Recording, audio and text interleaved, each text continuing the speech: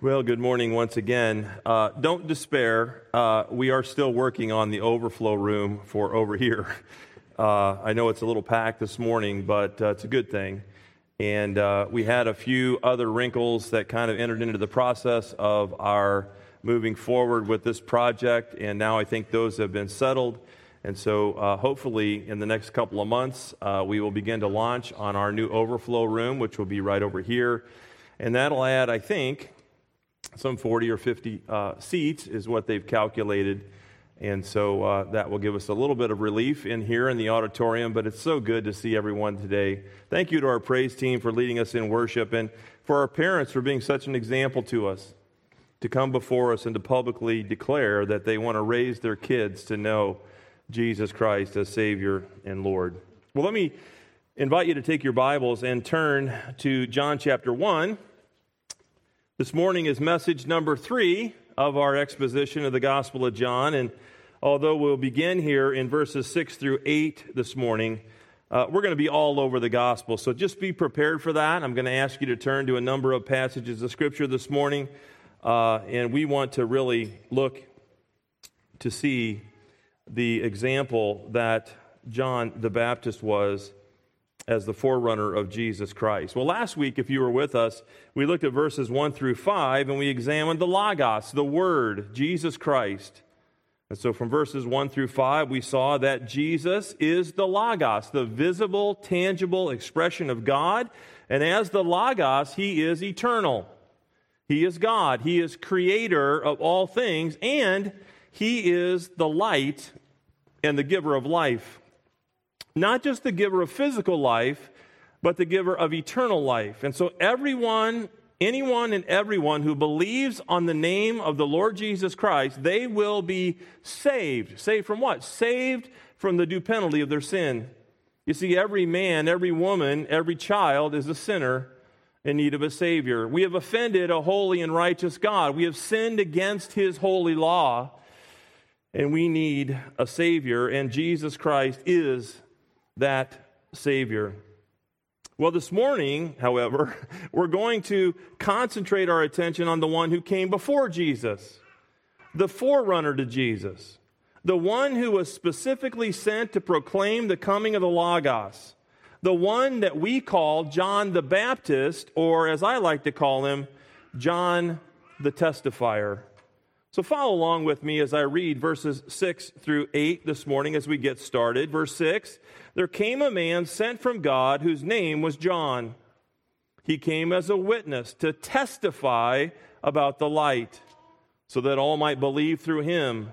He was not the light, but he came to testify about the light. And so really just to set the stage for what we want to consider today about John the Testifier, the Apostle John gives us here 3 foundational details about this man John. First, we find here in verse 6 that John was personally sent by God.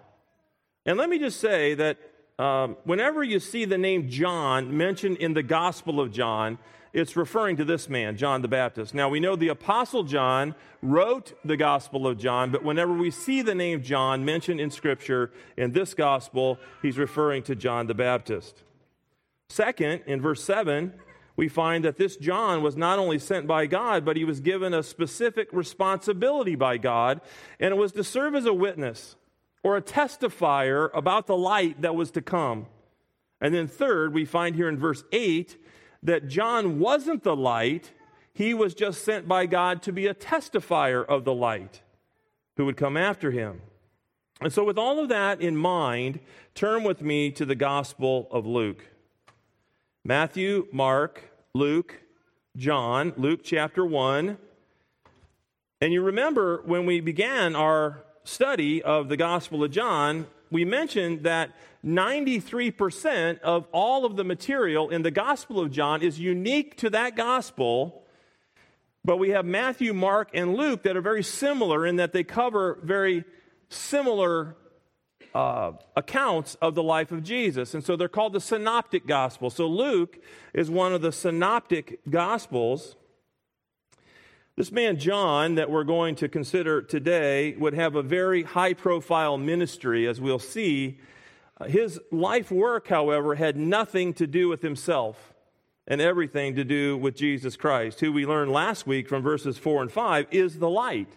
And so as we'll see today, John the Baptist, or John the Testifier, would not just announce that the Messiah was coming, but he would actually prepare the way for his coming. And so as we began to examine this man, John the Baptist, it doesn't take us long to realize that there's something very unique about him in the eyes of the Lord. Look here down at Luke 1 and verse 15.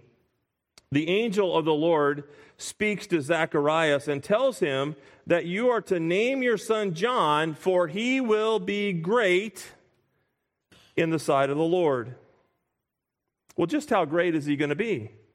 Well, Jesus answers that question in Matthew chapter 11 and verse 11 when he said, truly I say to you, among those born to women, there has not arisen anyone greater than John the Baptist. John the Baptist is the greatest. Now hold on here, you might say, well, what about Michael Jordan? Or Muhammad Ali?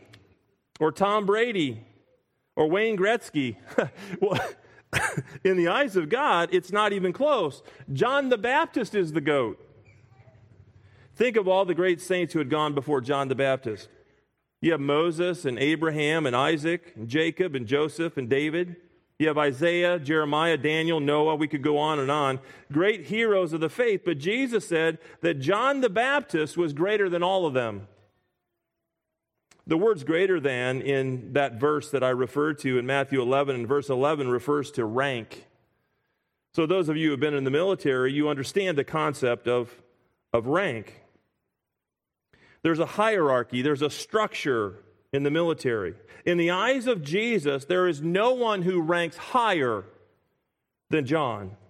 And so in the army of God, John the Baptist ranks higher than anyone else.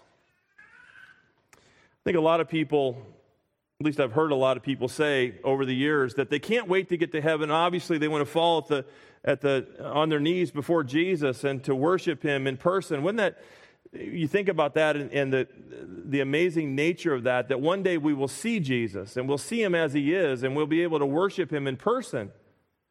But then you hear people say, we're going to do that and that's going to be our primary focus, but then we're going to go visit the Apostle Paul.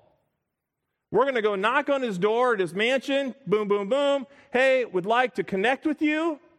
Read a lot about you. Love to get to know you a little bit. We're going to spend a lot of time together. And there are people be lining up to see the Apostle Paul, the Apostle Peter, and on and on and on and on, and we can go. I think I'm going to go over and knock on John the Baptist's door. In my study this week about this man, remarkable, amazing, selfless. John the Baptist didn't write a single inspired word of Scripture. And yet Jesus says he's the greatest of all. And so the question that we want to answer this morning is, what made him so great? Why was he so esteemed by Jesus? Why did he rank at the top of Jesus' list? And to find the answer to this question, we need to carefully look at 4 components of John's life. And so if you're taking notes this morning, let me give you these 4 components that we'll look at today. And they're 4 M's, okay? His ministry, his makeup, his mission, and his motivation. And so first we want to consider his ministry. So if you would, turn your attention to verse 5 of Luke chapter 1. Verse 5, in the days of Herod, king of Judea, there was a priest named Zacharias of the division of Abijah, and he had a wife from the daughters of Aaron, and her name was Elizabeth. They were both righteous in the sight of God, walking blamelessly in all the commandments and requirements of the Lord. But they had no child, because Elizabeth was barren, and they were both advanced in years. Now it happened that while he was performing his priestly service before God in the appointed order of his division, according to the custom of the priestly office, he was chosen by lot to enter the temple of the Lord and burn incense. And the whole multitude of the people were in prayer outside at the hour of the incense offering. And an angel of the Lord appeared to him, standing to the right of the altar of incense. Zacharias was troubled when he saw the angel, and fear gripped him. But the angel said to him, "Do not be afraid, Zacharias, for your petition has been heard, and your wife Elizabeth will bear you a son, and you shall give him the name John. You will have joy and gladness, and many will rejoice at his birth." And so here we learn that John was the son of Zacharias and Elizabeth. And Zacharias was a priest, as we see here. He was a priest of the division of Abijah. There were 24 divisions of priests that would serve 2 weeks a year. Elizabeth was the daughter of a priest and the cousin of Mary, the mother of Jesus. Both Zacharias and Elizabeth walked blamelessly before the Lord, obeying the commandments of God. Zacharias and Elizabeth were married, but they had no children. Elizabeth was barren, which meant she was physically incapable of having kids. And plus, by this time, they were both up in age. So one day, Zacharias was performing his priestly duties. He was selected by lot, sort of like pulling a number out of a hat, to enter the temple and to burn incense. And by the way, this was a huge privilege that only happened once in the lifetime of the priest. And so as he enters, an angel of the Lord appears to him. And we know from verse 19 that that angel was Gabriel, one of 2 holy angels named in the Bible along with Michael. And even though we know that angels are spirits, this angel had some sort of physical form, since Zechariah saw him, and the text says that Gabriel was standing to the right of the altar of incense. Obviously, Zacharias was afraid. But Gabriel told Zacharias not to be afraid because he came for a purpose, and it's to give him good news of the upcoming miracle that was going to happen to him and his wife. After all of these years, they're going to have a baby boy, and they were to call his name John. And this is not going to be any ordinary baby. Verse 15 says that he will be great. Notice here in verse 15 another thing about John. This young man will be set apart for service. He will not drink alcohol, and he'll be filled with the Spirit while yet in his mother's womb. And as we'll see, John would take a lifelong Nazirite vow that meant that he would never be under the influence of alcohol, that he would never cut his hair, and he would never touch anything that was ceremonially unclean. We know from Scripture that many men and women would take temporary Nazirite vows for a season of time, but the Scriptures reveal that only Samson, Samuel, and John the Baptist would take a lifelong Nazirite vow. This was a special miracle child that would grow up with the empowerment of God for this special task in ministry. And so we ask the question as we begin today, what was that special task and ministry? Well, we have the answer here in the text. Look at verse 17. It is he, meaning John, who will go as a forerunner before him in the spirit and power of Elijah, to turn the hearts of the fathers back to the children, and the disobedient to the attitude of the righteous, so as to make ready a people prepared for the Lord. Zacharias said to the angel, "How will I know this for certain? For I am an old man, and my wife is advanced in years." And the angel answered and said to him, "I am Gabriel, who stands in the presence of God, and I have been sent to speak to you and to bring you this good news. And behold, you shall be silent and unable to speak until the day when these things take place, because you did not believe my words, which will be fulfilled in their proper time." The people were waiting for Zacharias and were wondering at his delay in the temple. But when he came out, he was unable to speak to them, and they realized that he had seen a vision in the temple, and he kept making signs to them, and he remained mute. When the days of his priestly service were ended, he went back home. And after these days, Elizabeth, his wife, became pregnant, and she kept herself in seclusion for 5 months, saying, "This is the way the Lord has dealt with me in the days when he looked with favor upon me to take away my disgrace among men." Well, maybe you missed it. Hopefully you didn't. But this part of the story is very interesting because when Zacharias first was skeptical as to what Gabriel the angel had to say, the Lord took away his ability to speak for almost 9 months. Can you imagine? Zacharias was not sure. Gabriel came to him, announced who he was. I'm a representative of the Lord. I'm an angel of the Lord. And this is what's going to happen. And Zacharias, rather than believing Gabriel and what God said to Gabriel to deliver to Zacharias, he was skeptical about it. And so God said, okay, you're going silent. You're going silent until John is born. But the important part of this encounter that we see here was that John the Baptist would serve as the forerunner and testifier of Jesus Christ, the promised Messiah. His ministry would be to prepare the way for the coming of Jesus, the coming of the God-man, the Logos. And so that's John's ministry. And now second, let's consider his makeup. And for this, we need to look at verse 57 of Luke chapter 1. Now the time had come for Elizabeth to give birth, and she gave birth to a son. Her neighbors and her relatives heard that the Lord had displayed his great mercy toward her, and they were rejoicing with her. And it happened that on the 8th day that they came to circumcise the child, and they were going to call him Zacharias after his father.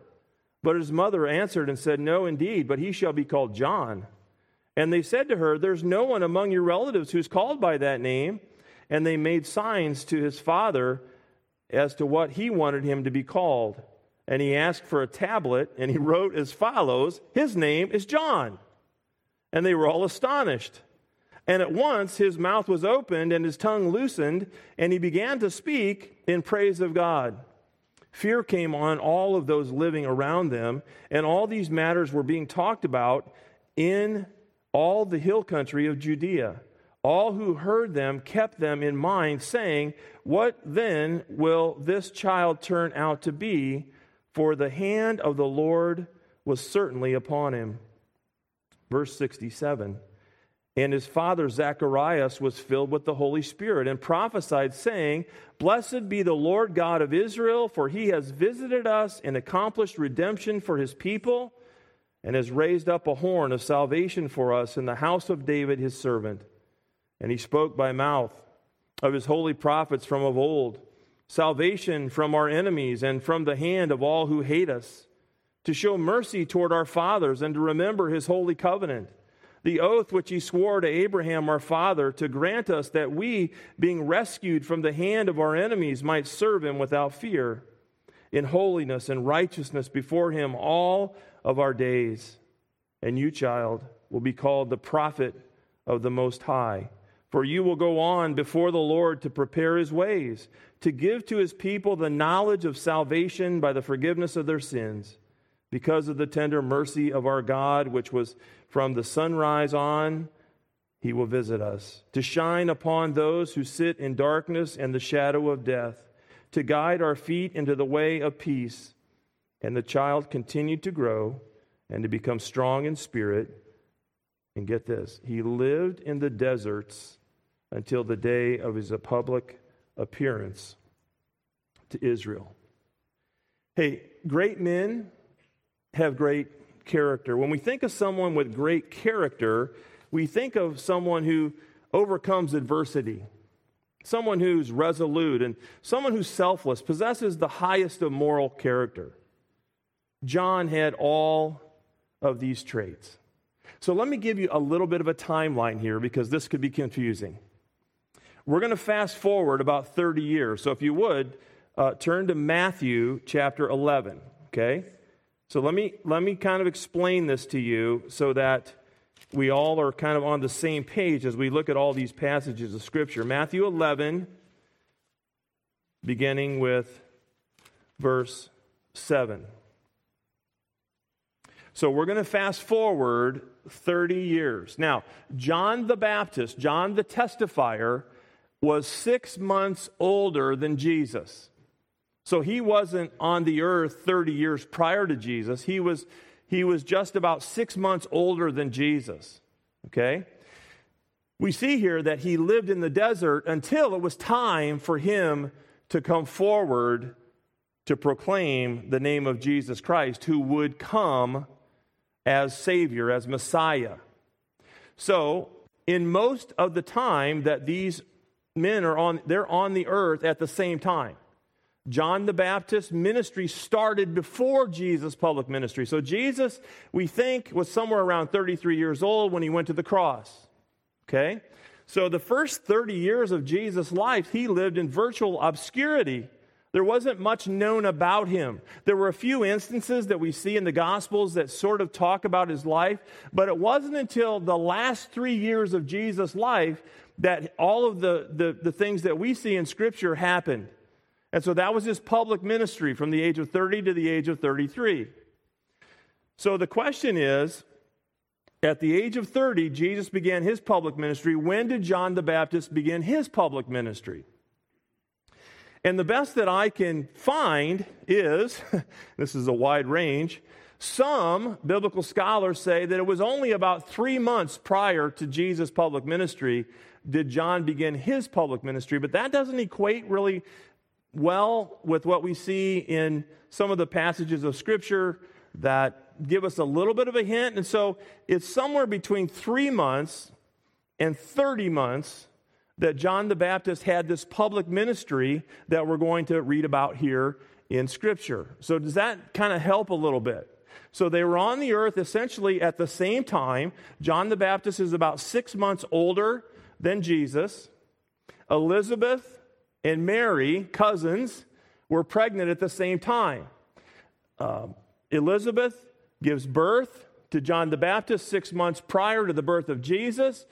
Both lived in virtual obscurity for the majority of their life on the earth until the Lord gave John the Baptist the go-ahead to then go and to proclaim about Jesus.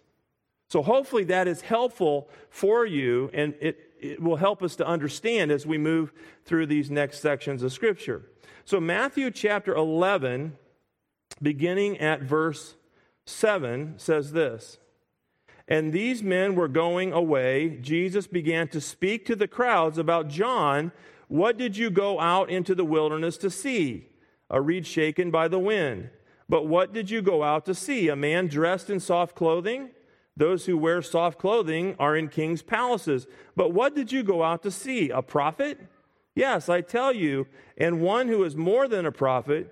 This is the one about whom it is written, Behold, I send my messenger ahead of you who will prepare your way before you. Verse 11, Truly I say to you, among those born of women, there has not arisen anyone greater than John the Baptist. Yet the one who is the least in the kingdom of heaven is greater than he. From the days of John the Baptist until now, the kingdom of heaven suffers violence, and violent men take it by force. For all the prophets and all the law prophesied until John, and if you are willing to accept it, John himself is Elijah who was to come. So we see the core traits that are exhibited in John's life, right? John could write the book on adversity. John grew up, in Luke chapter 1 and verse 80 says he lived in the deserts until the day of his public appearance.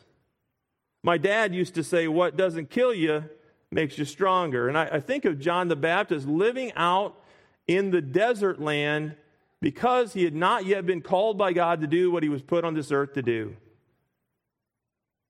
Second, John was a man of resolve and strong in his convictions. During his public ministry, which preceded the public ministry of Jesus, John had accumulated quite a following. In fact, many thought he was the Messiah. Luke 3:15 says, Now while the people were in the state of expectation and all were wondering in their hearts about John as to whether he was the Christ. You see, it takes a strong and godly man to deflect the praise and attention from himself and put it on another. But John consistently pointed the praise to Jesus. So as I said, we're going to move around a little bit. So let's go back to the Gospel of John, chapter 3. John chapter 3.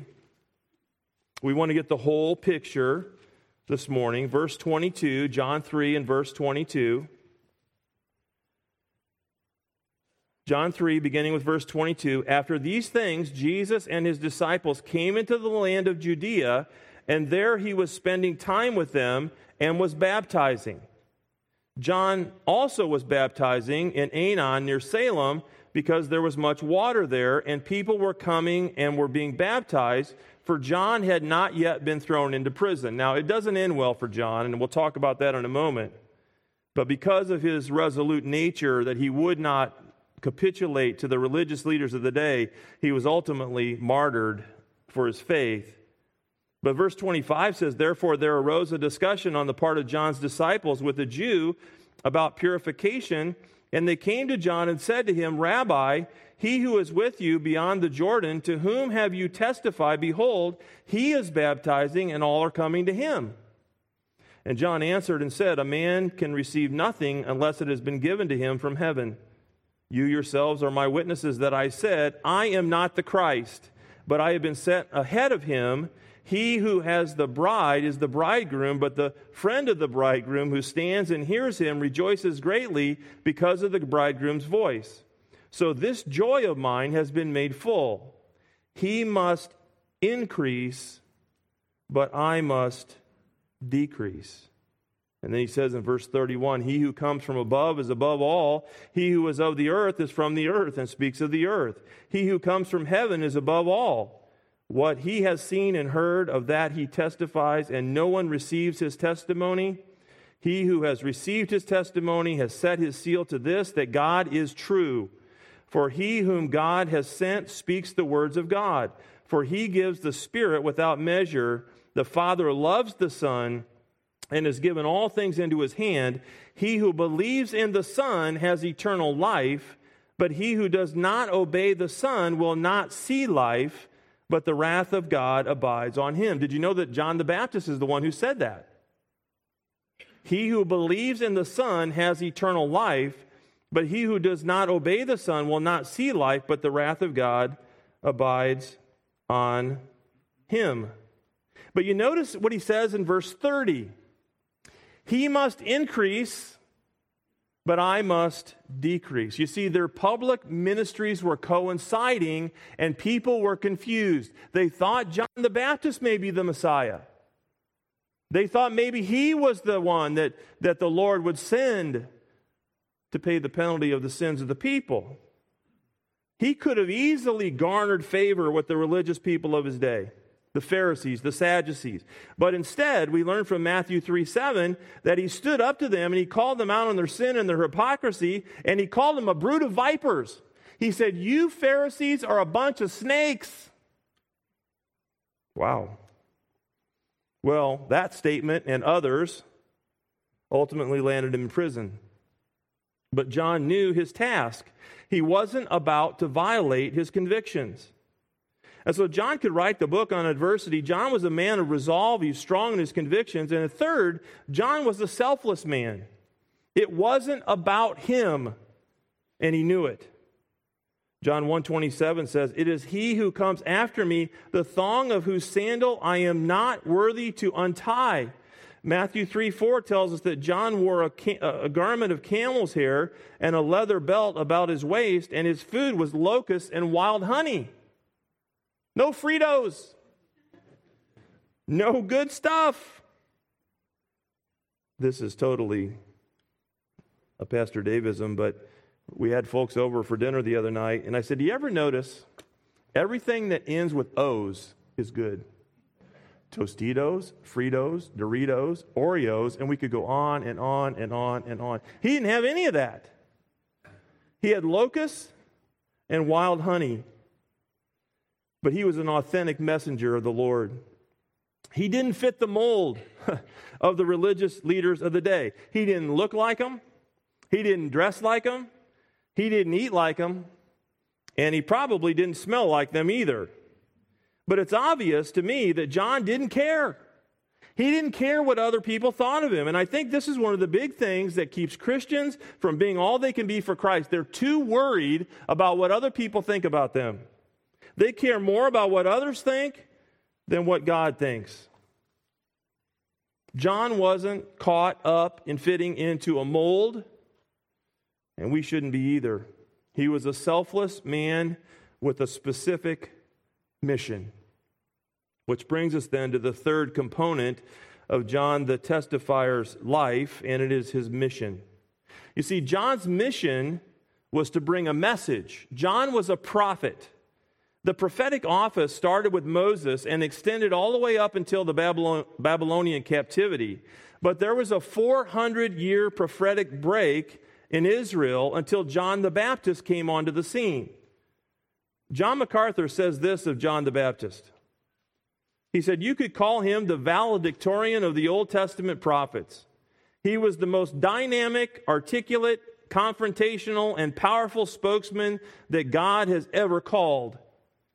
As the last of the prophets, his calling was to both announce the coming of the Messiah and to declare his arrival. When Donald Trump was president of the United States, I had a friend who worked for him, and his sole job was to go ahead of him to pave the way for a visit. And so all of the different venues that the president would go to and all of these different opportunities to share, my friend would be sent ahead, and he would make sure that everything is set up, everything is perfectly set up for the president to be able to come. He was essentially the advance man for President Trump.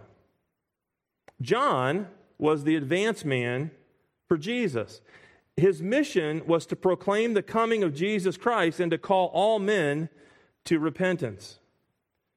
So go back to Matthew real quick here. We're winding down, but Matthew chapter 3 and verse 1 says this, now in those days John the Baptist came preaching in the wilderness of Judea, saying, repent, for the kingdom of heaven is at hand, for this is the one referred to by Isaiah the prophet when he said, the voice of one crying in the wilderness, make ready the way of the Lord, make his paths straight.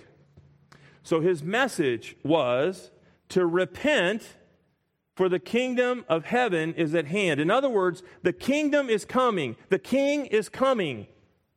I'm here to proclaim to you to repent of your sins and get ready for the coming of Jesus. John no doubt knew why Jesus was coming. Jesus was coming for a specific purpose. John had a purpose. His purpose was to announce the coming of Jesus. But Jesus was the Messiah. He was the one that the Old Testament prophets had foretold. He was coming to do what no other person could do. You see, the difference between John the Baptist and Jesus was God. He was sinless. John was a sinner. He couldn't provide redemption for anyone. He was a faithful prophet. He told people about the coming of Jesus, but he was a sinner just like all the rest of the people. But Jesus was different. You see, the 33 years that Jesus lived on the earth, he didn't sin one time. Not in word, not in thought, not in deed. And so he qualified himself to be the perfect sacrifice, to die in the place of sinners. And let me just say to you today, if you are here today, look around, because the thing we all have in common is that we're all sinners. Okay? Now, the difference may be that most of us in this room have recognized our sin before a holy God. And we have cried out to God, and we've repented of our sin. And we've said to God that we need to be saved from our sin. Please forgive me of my sin. I've offended you. You're holy and righteous and perfect, and I'm not. And I recognize that. God has opened our eyes to his truth, that Jesus is the Messiah, the one to come and to take away the sins of the world. All who would place their faith and trust in Jesus Christ. If you're here today and you have not repented of your sin before God, you are lost. You are headed to a Christless hell, a real place called hell. It's real, just like heaven is real. hell is equally as real. It was John the Baptist who said, believe on the name of the Lord Jesus Christ, and you will be saved. You can receive eternal life by coming to the end of yourself and recognizing your sin before a holy God and repenting of it. And John's message was to repent. Jesus is coming.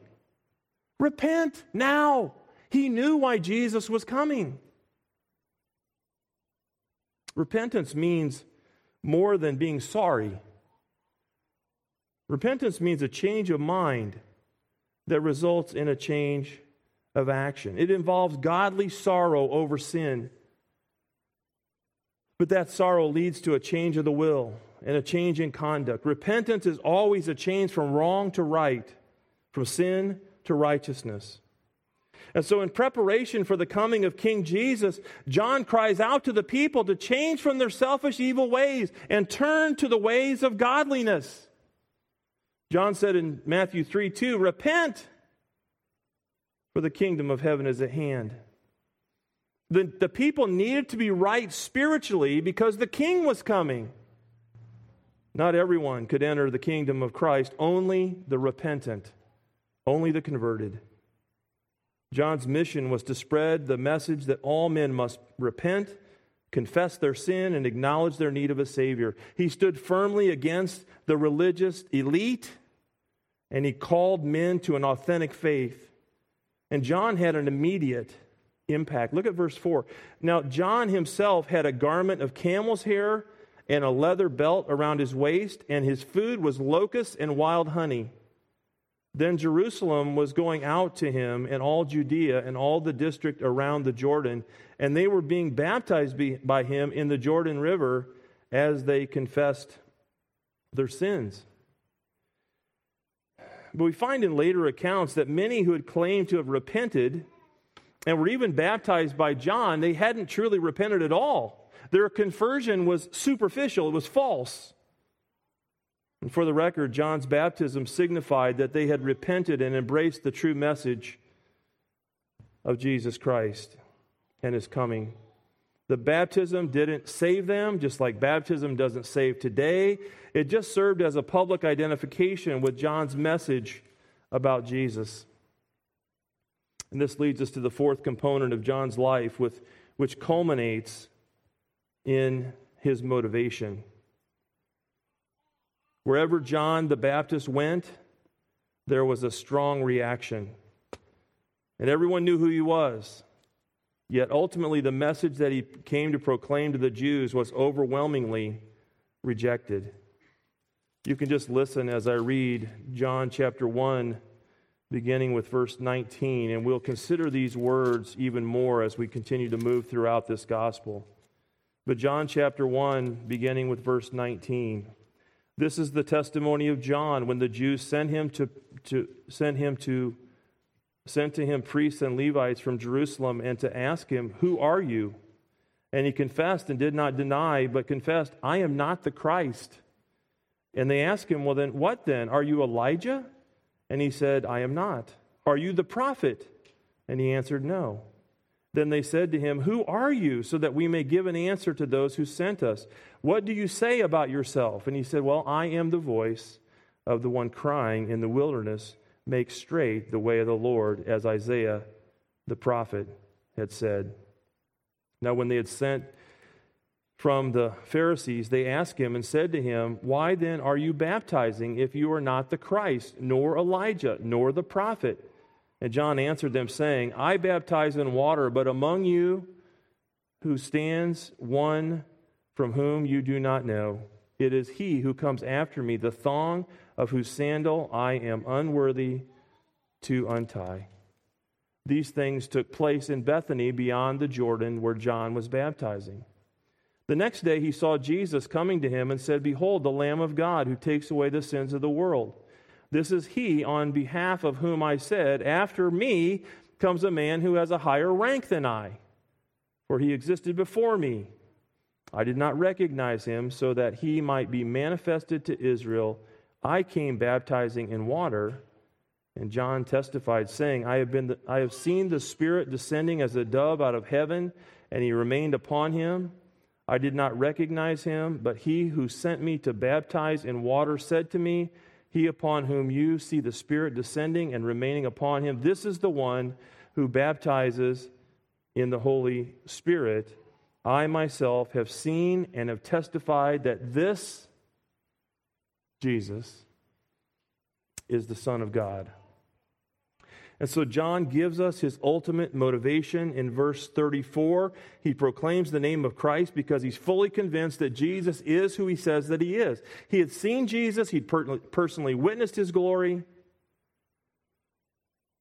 But what about these curious questions that John receives in verse 21 and 22? What's the basis for their questions? Well, Malachi 4:5 says that Elijah would return to the earth before the time of judgment. And so in that passage in John 1, we find the question being asked, are you Elijah? And John says, no, which is true. He was not physically Elijah. But if you remember the passage that we began with in Luke 1:17, the angel said to Zacharias that John will go as a forerunner before Christ in the spirit and power of Elijah. So was John the Baptist the Elijah that was predicted in Malachi 4 and verse 5, or was he not?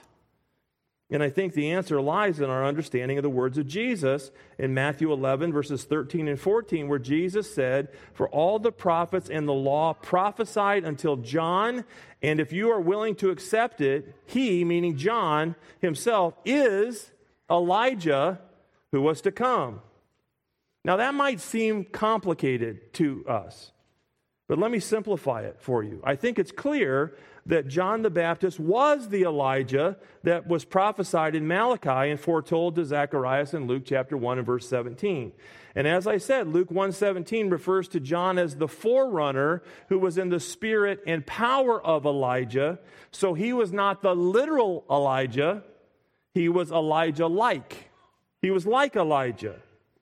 And so Jesus' point in Matthew 11 and verse 14 was that if the Jews had believed John's message was from God and that Jesus was the Messiah, then John would be the fulfillment of the Elijah predicted by Malachi.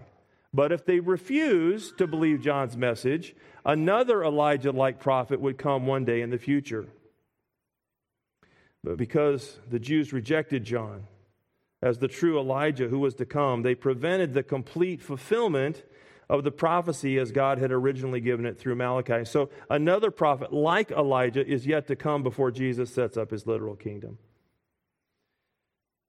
So after John had been imprisoned and killed, Jesus spoke of the Jews' rejection when he said in Matthew 17, verses 11 through 13, Elijah is coming and will restore all things. But I say to you that Elijah has already come, and they did not recognize him, but did to him whatever they wished. Then the disciples understood that he had spoken to them about John the Baptist.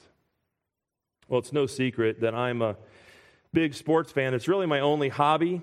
I don't have any other hobbies. I don't fish. I don't hunt. I don't run, obviously.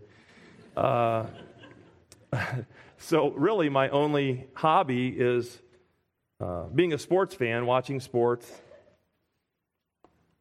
And because of that, I love to travel to various ballparks around the country. And I added up this week that I've been to 17 of the 30 major league ballparks. So I'm past half, but I've got a long way to go. Just a couple years back, we went to visit some friends in Cincinnati, and we went to the ballpark there. It's called the Great American Ballpark. Any of you been there? Cincinnati? You ever notice that the word great gets thrown around a lot these days? Oh, that's great. How you doing? I'm great. Everything is great. And so, because of that, I asked myself the question, what am I great at? So I look back over my life. I'm not trying to be spiritual here, but the only thing I could come up with was that I'm a great sinner. And because I'm a great sinner, I'm in need of a great Savior. I think about Hebrews 4 and verse 15. It tells us that Jesus was tempted in all points as we are, but he never sinned. You see, the discussion of greatness is relative, isn't it? Jesus used the word great to describe John the Baptist, but compared to Jesus, he wasn't great at all. And so I think we need to ask the question, did John the Baptist pursue greatness? Did he pursue greatness? I don't think so. I don't think he ever even thought about it. Never are we instructed in this life to pursue greatness for ourselves, but to pursue holiness. In fact, Jesus said in Luke 9:23 that if anyone wants to come after me, he must first deny himself, take up his cross, and follow me. And when the subject of greatness came up when Jesus was with his disciples, he told them this in Matthew 20 and verse 26. He says, "Whoever wishes to become great among you shall be your servant." You see, greatness in the eyes of God is different than greatness in the eyes of the world. Greatness in the eyes of God is love and humility and service. It's not found in being first, it's found in being last. It's not being the master, but the slave. John was referred to as great not because he was anything special, but because he recognized that his God was special. You see, John lived his life to bring his God the glory, to make Jesus famous and not himself. He was filled with and controlled by the Holy Spirit. He was obedient to the Word of God. He was temperate in all things. He was selfless. He was humble. He unashamedly proclaimed the truth of God's Word. He was faithful in leading others to Christ. Folks, we need to get back to the basics of what God's Word has to say about what we're to be doing as Christians in this life. There are people that need Jesus. Do your neighbors even know that you're a Christian? Do the people in your family know that you're a Christian? How about the people that you work with? Do they know that you're a Christian? I mean, that's a first step, right? How are we going to be held accountable in the workplace if the people that work with us don't even know we're a Christian? John lived his whole life, this guy, John the Baptist, lived his whole life for Jesus. That's it. He obviously didn't care what he looked like. He wore some nasty things. He obviously didn't care what he ate because he ate locusts and honey. We're so concerned about the superficial. We're so concerned about what other people are going to think about us.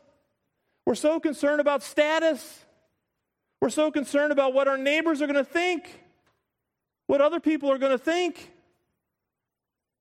And we lose track of the fact that we should care about what God thinks. What does He think about you? What does He think about your life? Are you pursuing greatness for yourself? Or are you pursuing the great God of the universe in the person of the Lord Jesus Christ? What a testimony this guy is. So you can line up at the Apostle Paul's door, and you can line up at the Apostle Peter's door, and I'll be there eventually, but I'm going to go over here because I want to hear what he has to say. I want to find out, what in the world did you do in the desert for 30 years? What did you do? Sleep on a rock? All of that for Jesus. And we can't even come to church because we got other things to do. We can't give our money to the church so that we can do ministry in the church because there are other priorities, you know. We're saving for a new car. Well, you have a 2021. Yeah, but it's 2022, Pastor Dave. We need a new car. You see, we have all these priorities in our life. And I look at a guy like John the Baptist, how many people are going to be knocking on his door? What a testimony to us today. Think about it. Let's pray.